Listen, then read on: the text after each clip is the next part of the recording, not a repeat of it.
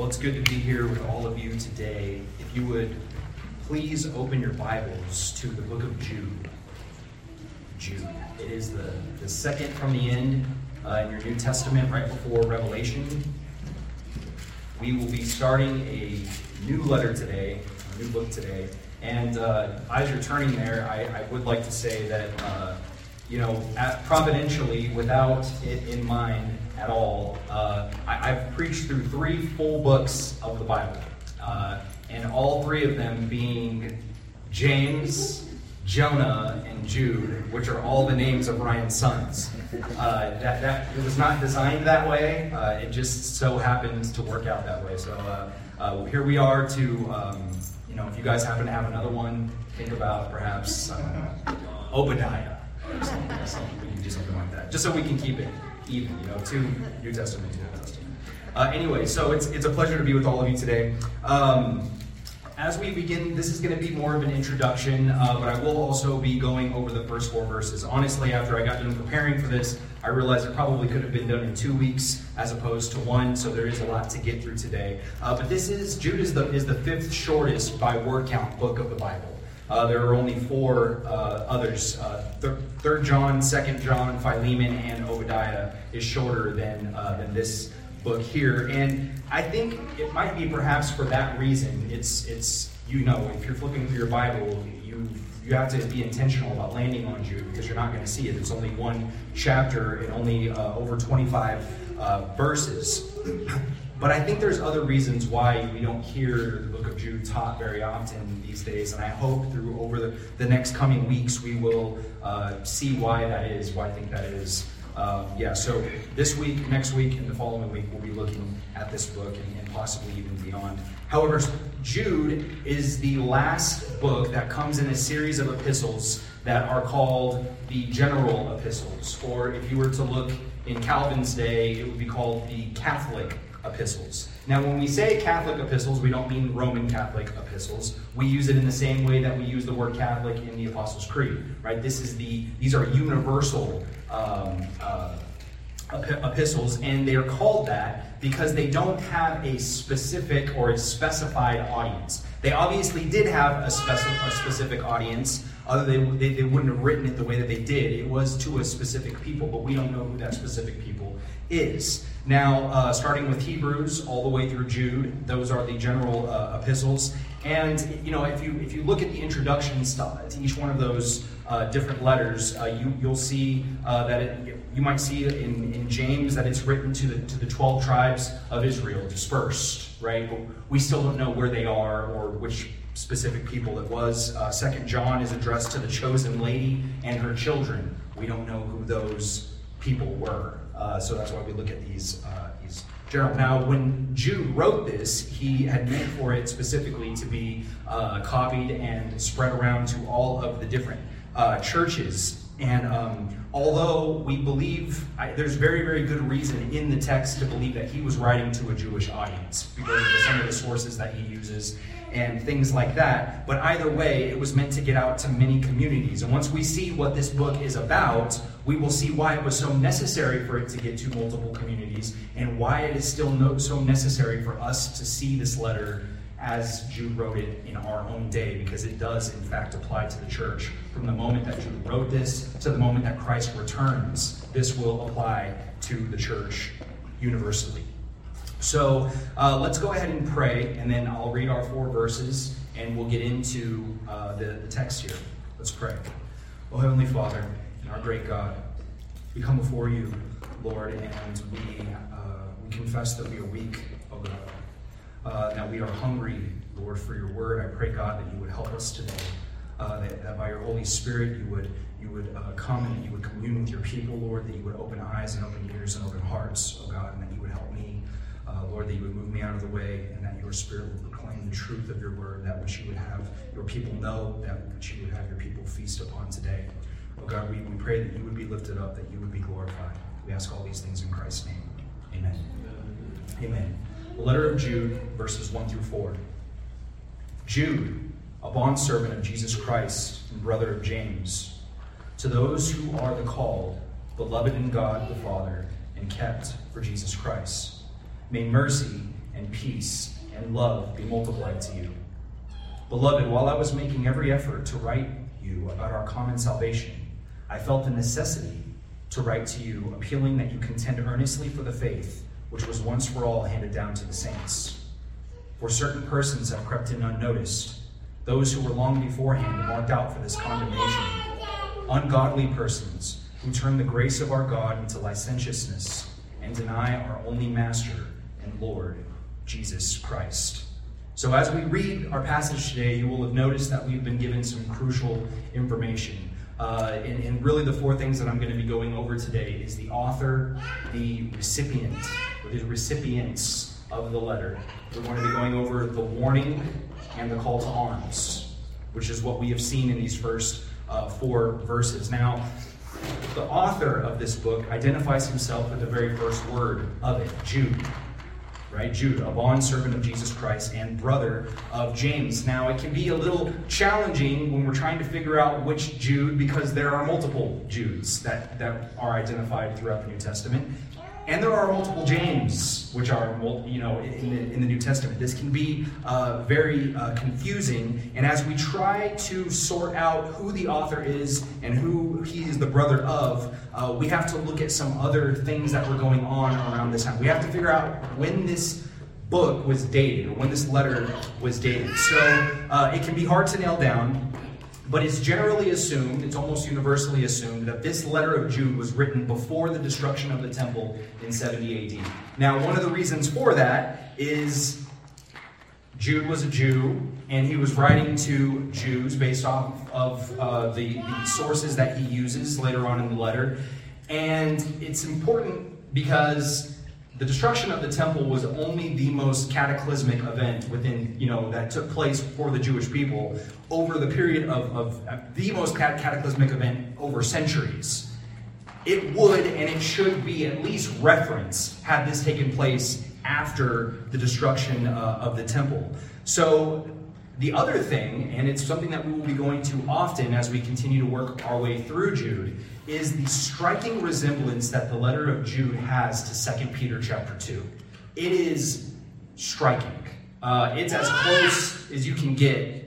It's not word for word, but it is point for point. That much we can say for sure. And we can accurately date the book, the second epistle of Peter, which took place around 64 AD. And I preached on that. It's been a long time ago, like 7 or 8 months ago. But I did demonstrate that when I was going through the second chapter of 2 Peter. Now, that would put this book of Jude in between the year 64 AD and the year 70 AD. Well, why is this important? And how does this help us determine which Jude wrote the book? Well, there were two. Actually, let's first look at James. So the book of James has the exact same problem. We have the same problem trying to determine which James, but the timing helps us because there are only two James really to speak of. There is the James, son of Zebedee, who died in the year 44 AD, right? This is during the time of Stephen, the apostle in Acts. We see that. He died prior to all of that happening, or right after all of that happening. If we're looking in the year 60 here, if this person is the brother of James, it can't be to the brother of James, the son of Zebedee. It's too late for that. Okay? And that is important. Well, really, that brings us down to two Judes. One Jude, because Jude is short for the name Judas. This is either Jude that's spoken of in Luke chapter 6, verse 16, or this is Judas Iscariot, which it can't be in the year 64, because we know he hung himself after Christ was crucified, right? So this has to be the James who is half-brother to the Lord Jesus Christ. And this is the Jude who is also the half-brother of the Lord Jesus Christ, whose brother is James. And this is the same James who is in Acts chapter 15. This is not meant to be, there's some of you that believe that Mary was perpetually a virgin. This is not the place where I will be discussing any of that. I'm teaching it the way that I've exegeted the passage. This is Jude, the half-brother of Christ. Now, what's interesting about that is that he doesn't identify himself that way. Let's look at verse 1. Jude, a bondservant of Jesus Christ and the brother of James. The Greek word that's used for bondservant there, it's actually the word doulos. It's the word slave.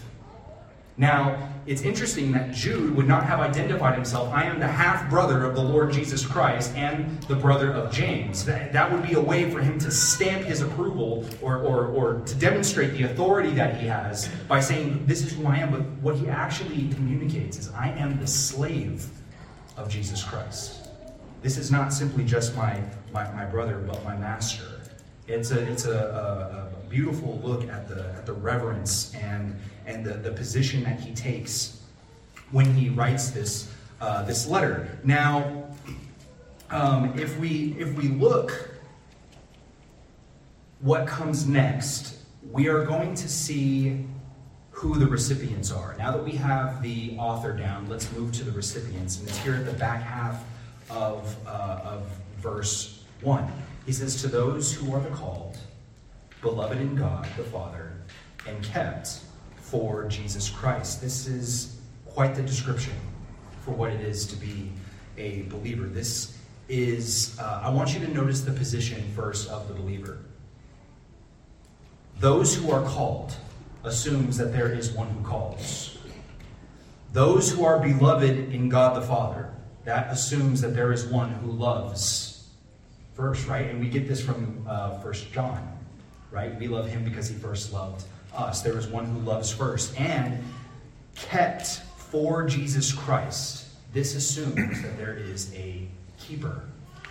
And we are those who are being kept.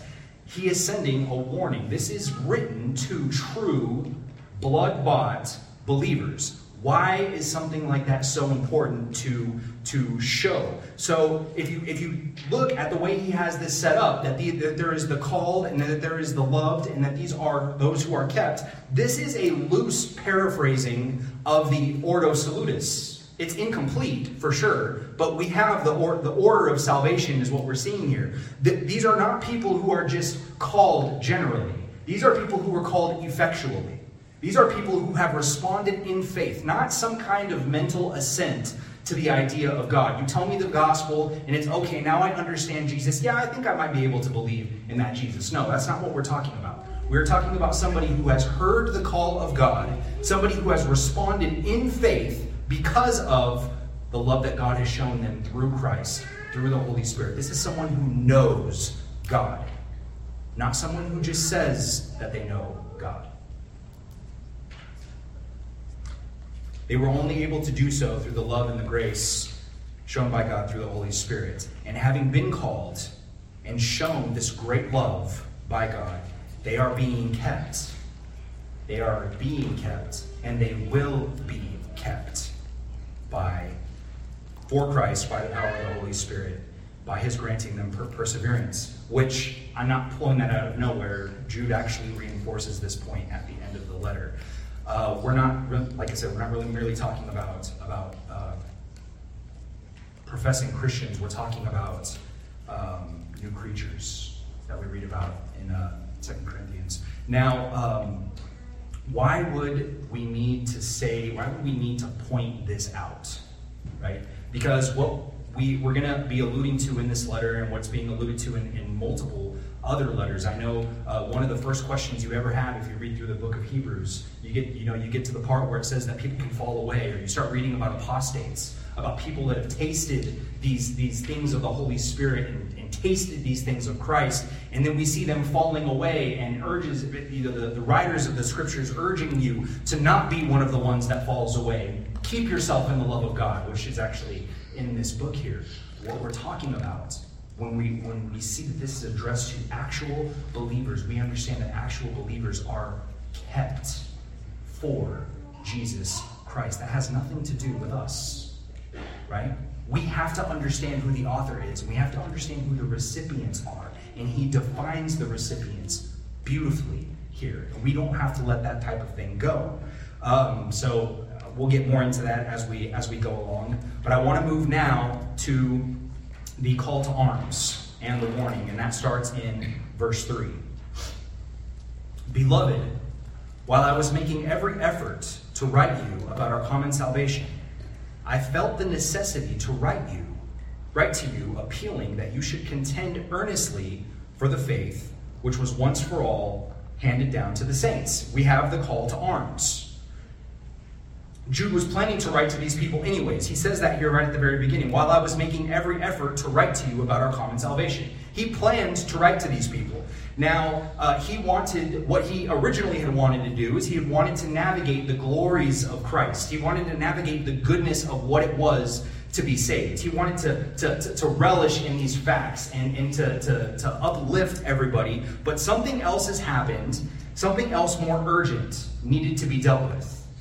While he wanted to write to them about this one specific thing, or these specific things, something more urgent has come up, and now he has to change course. And we see it needs to be dealt with immediately and severely, and we see this in what he appeals to them to do. Let's read a little bit further. To contend earnestly for the faith, which was once for all handed down to the saints. Well, what's the next natural question? What is the once for all faith handed down to the saints? Seems kind of vague. I'll give you a short answer, and then we'll actually look at it in Scripture. The once for all faith handed down to the saints was the means by which all of the believers were called. To those who are the called. What are we called to God by? The gospel of Jesus Christ, right? What is the gospel of Jesus Christ? Please turn in your Bibles to 1 Corinthians chapter 15.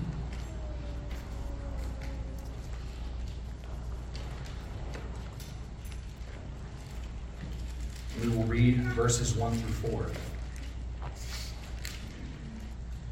Now I make known to you, brethren, the gospel which I preached to you, which you also received, in which you also stand, by which also you were saved. If you hold fast to the word which I preached to you, unless you believed in vain. Stop there for a second. Right? I just brought up an example of this a second ago. So, unless you believed in vain. Remember, those who have not believed in vain, those who continue to believe, are those who have been effectually called and beloved by God and are being kept for Christ. Right? We have to look at what he's saying here. We take this in a wooden reading, and we can sit here and think, oh my gosh, am I the one that believed in vain? If Christ has come in and really saved me, I could be one of the ones that have believed in vain. That's not the case if you belong to Christ. I just wanted to point that out. Let's continue on. Verse 3. For I delivered to you as of first importance what I also received, that Christ died for our sins according to the Scriptures, and that he was buried, and that he was raised on the third day according to the Scriptures. We can stop there. This is a basic overview of what the gospel of Jesus Christ is. It's very, very basic. Now, of course, if we had more time, if you want to see the gospel exposited over multiple chapters in the most beautiful way that I don't think could ever be recreated, we could go through the book of Romans. If we wanted to add all of the other elements to the gospel, the incarnation, we could add the ascension into heaven. We could add him coming again in glory, the judge of the living and the dead. There's multiple aspects of the gospel that are missing here, but for our purposes today, this is the gospel.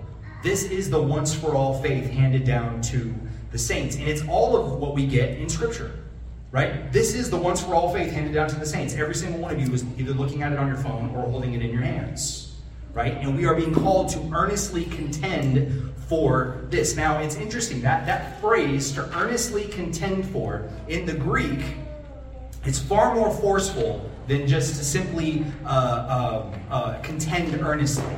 The Greek word there is agonizomai, is the word in the Greek. Now, ep means upon, and agonizomai is where we get our English word to agonize. Agony. We are to agonize for the faith that's been once for all handed down to the saints. Now, the way that the way that this sentence is structured is in a way he uses it almost in the sense of a race or a boxing match. This is contention like an athlete would, to the point where we would strain ourselves, that you would give everything that you have to the point where your body is about to break down. We are to contend this way for the once for all, or for the faith that's once for all handed down to the saints. That kind of puts it in a little bit of a different light, doesn't it? Right? That this is what we're actually supposed to be, the way that we are to be contending for the faith. And in verse 4, he shows us who the enemy is.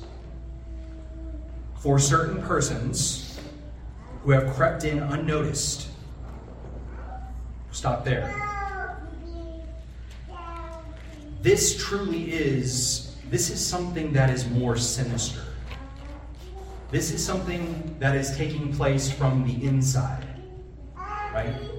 And his message is not to look out because these people are coming, but that these people are already here.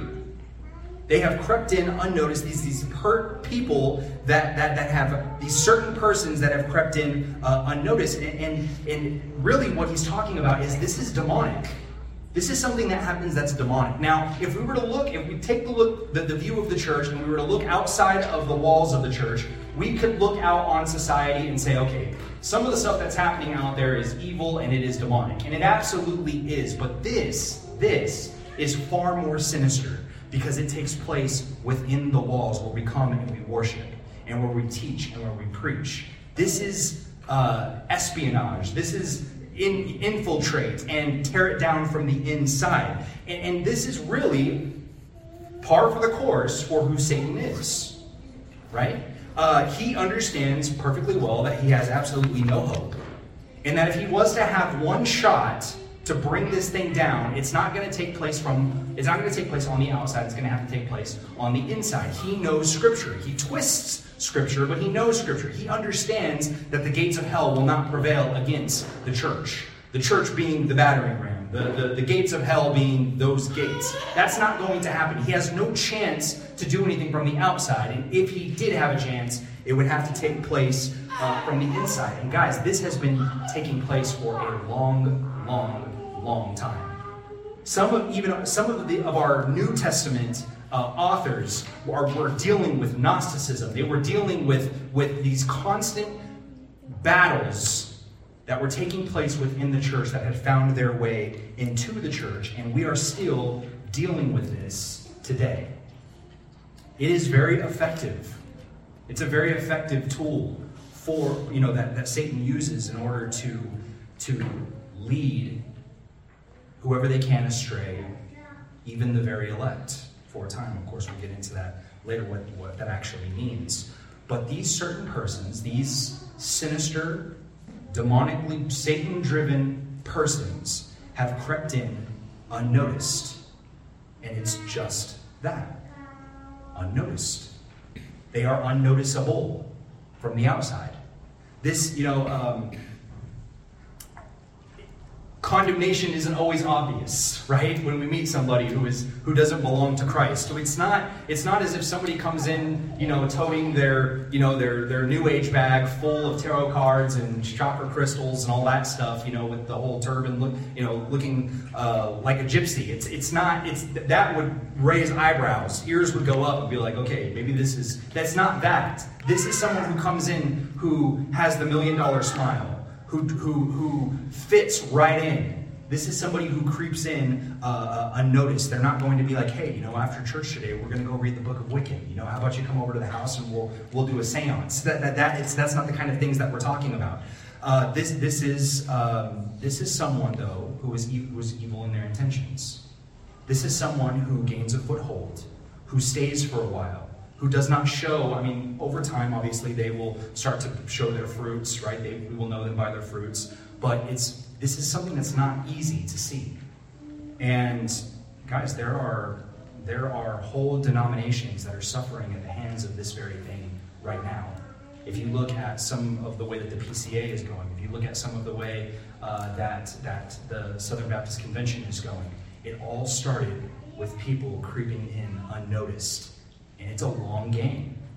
They're not going to come in and change our liturgy, the first day that they come into the church. They're not going to change the leadership's full subscription to the Westminster Confession of Faith. This is something that takes place over time, okay?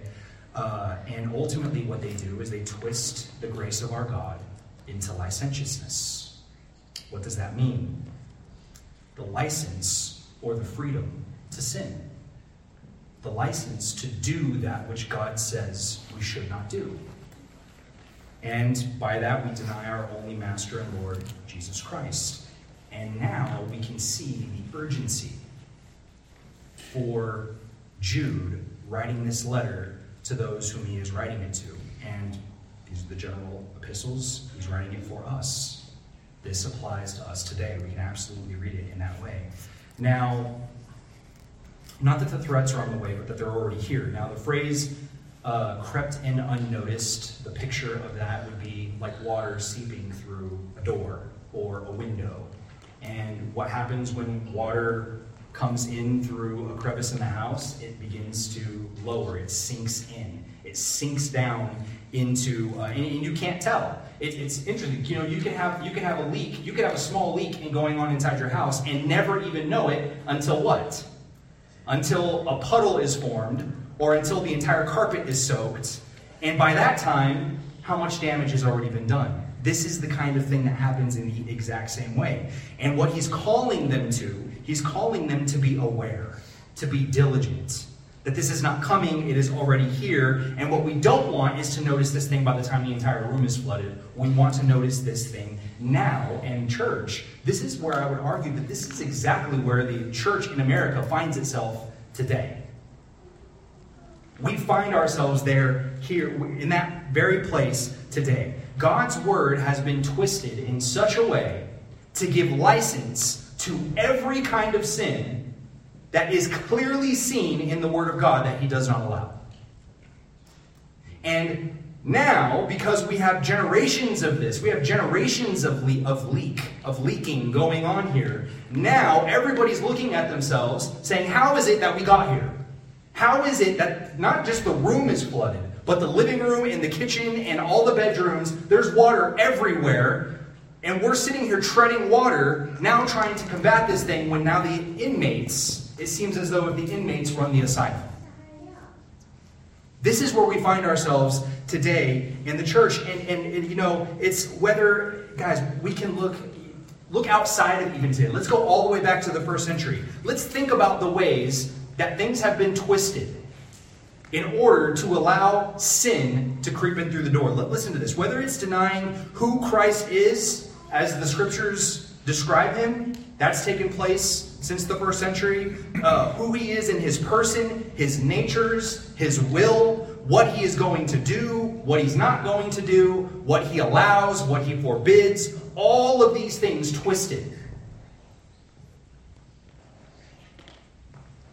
It has been twisted, it is being twisted, and it seems as if there is just this ever small voice that is trying to come out and challenge these false teachings about the Christ that purchased us. And it is just this ever small voice.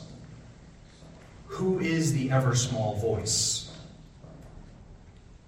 What Jude talks about at the back end of Jude verse 1. To those who are the called, the beloved in God the Father, and kept for Jesus Christ. And it can be so discouraging, right? It's while there is so much optimism, right? There is a war to fight. We have an enemy who is huge, and it can seem insurmountable. But even for our prayer meetings on every Tuesday night, we talk about how all of these things that we see going on in the world. And I can remember, I remember this vividly. I talked about this a little bit last week when I was in Alabama. But when I was there, I can remember when I first got saved. I can remember when the Lord forgave me for my sins and started drawing me to himself. And I wanted to learn more about God, but I worked a lot. I was working 12, 13-hour days. I couldn't just read the gospel the Gospels all day long. I had to listen to things. And I made the mistake of going to YouTube and typing in Christian sermon, enter, clicking the top one, and then letting the algorithm do the heavy lifting for me. It took me 4 days of 12-hour days to get out of Joel Osteen. That was number one. And when I did graduate, I graduated to Joyce Meyer.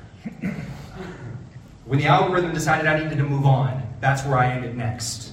And after I listened to multiple days of Joyce Meyer, I finally got to Stephen Furtick. And after that, I continued moving on and on and on. And I'm so proud of myself because I'm here listening to preachers talking about the Word of God, right? Until one fateful day, I landed on the most shocking sermon ever preached. Paul Washer. And what I had to do is I had to take my truck from where I was at on my route, And I know my supervisor's not listening to this, so I'm not going to get a write-up or anything.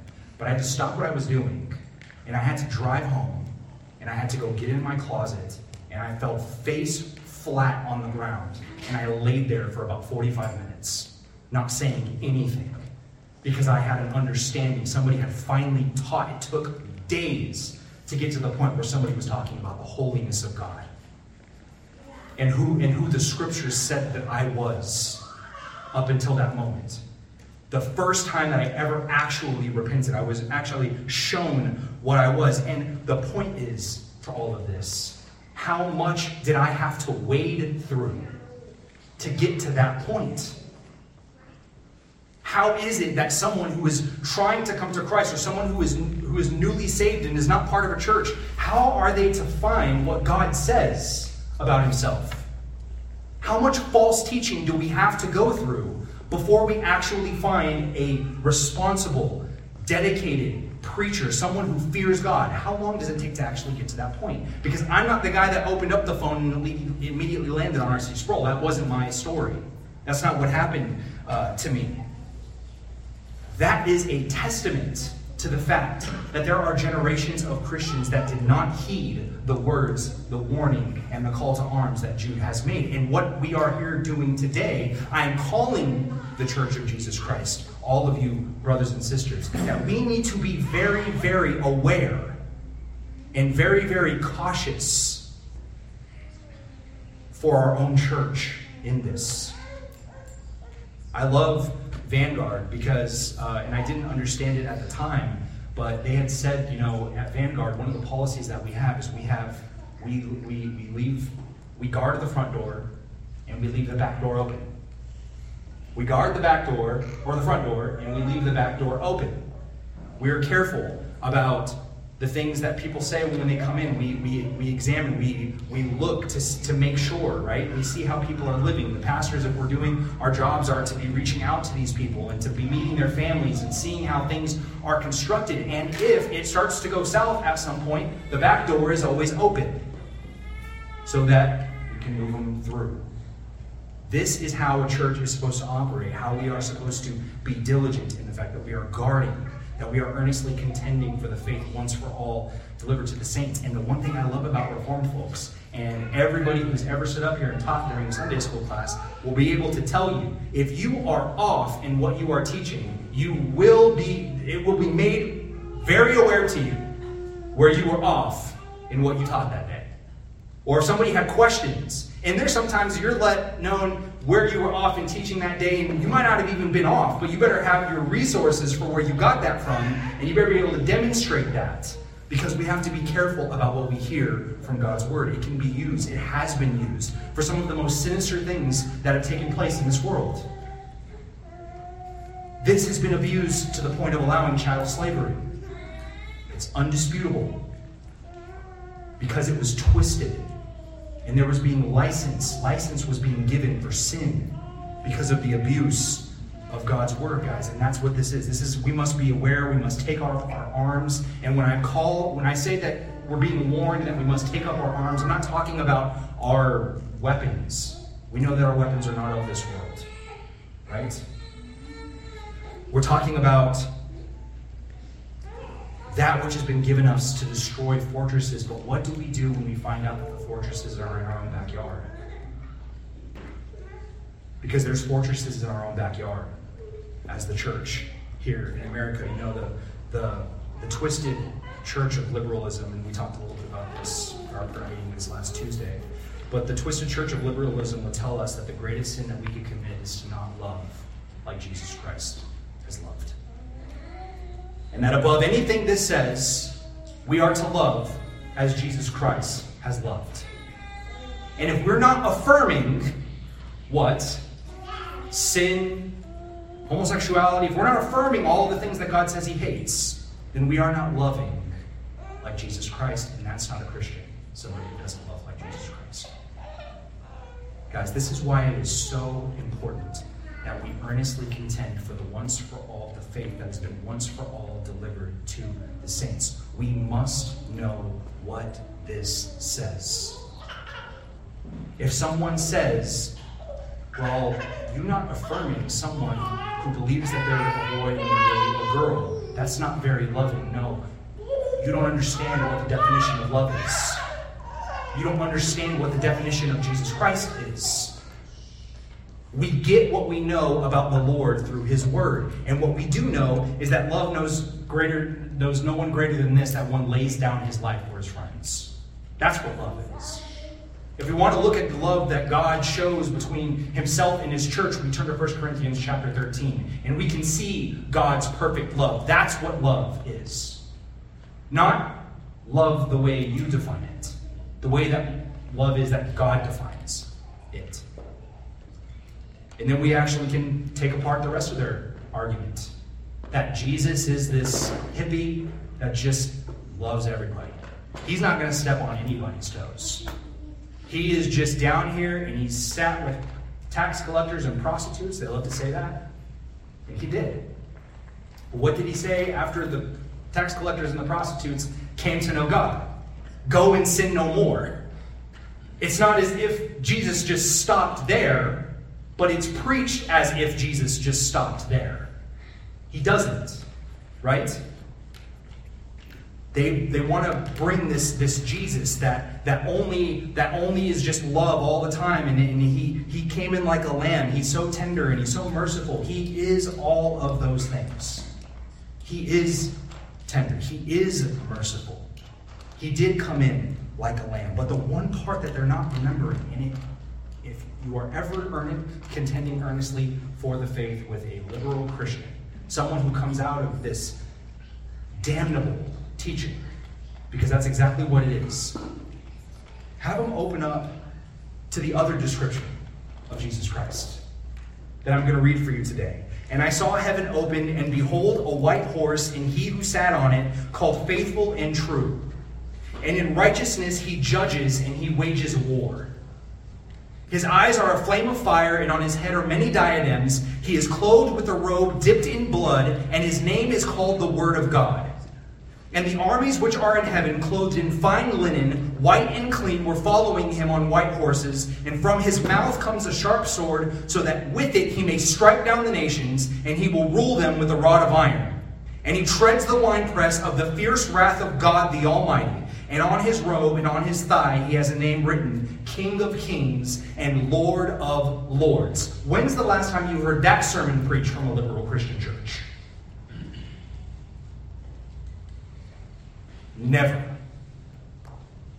Not my Jesus. My Jesus only loves.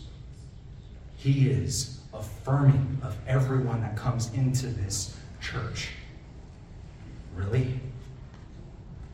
Really? We must be diligent. Brothers and sisters, to you, how is it? Let's give the benefit of the doubt to the first church that was planted in America. And let's say that they heeded the words of Jude. And they guarded the front door. And they were careful. And they aimed to be confessional. Whether they were or whether they weren't, that's not really the point. How do we get from a confessional church to what we have today?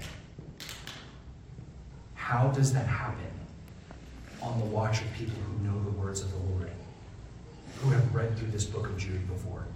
How did it get this bad? Right? How is it that we find ourselves here?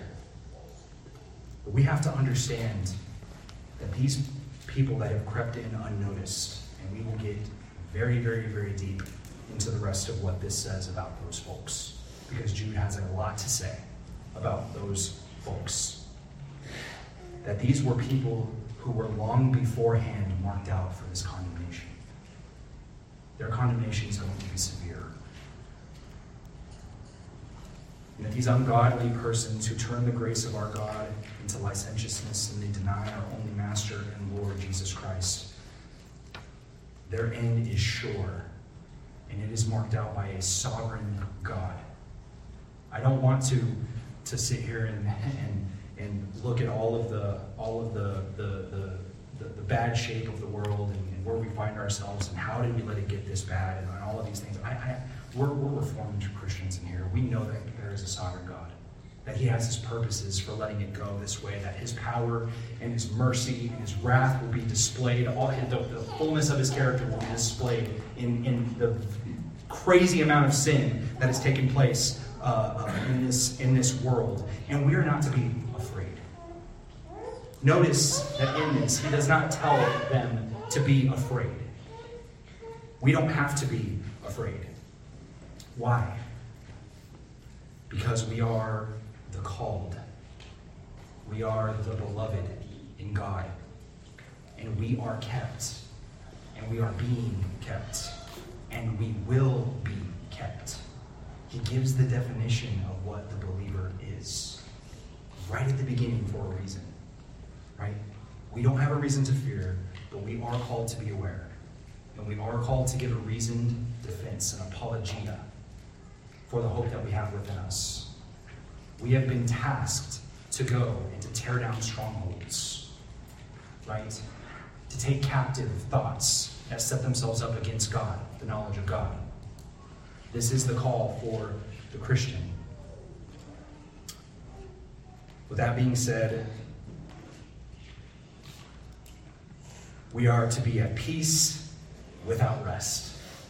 That is the point of the book of Jude, and I hope to get into that going forward. But we don't have to fear because we belong to the Lord. So praise the one who paid our debts and raised this life up from the dead, who's given us purpose, who's given us a job to do. Every single one of us has that. Let's pray. Father in heaven, O Lord God,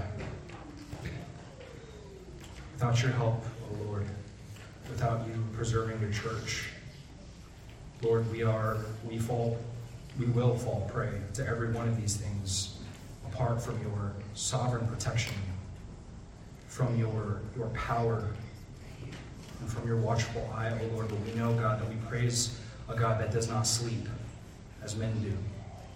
And we worship a God who has promised that his church, that he will oversee his church, that the evil one has no power over his church, and that he keeps his church. Oh God, cause us to look upon you, to trust in you for this, oh Lord, but to be watchmen, to be ever watchful, to be watchful in our prayers, to be watchful in our church services, Lord, and in our fellowship, oh God. Not to strike down people, Lord, but that we might guard that which you have given, that which you have handed down, this faith that is once for all given to the saints, oh Lord. May we be rooted in this. May we be pouring into this. Oh God, help us. We ask all of these things and more in the name of Christ Jesus our Lord. Amen.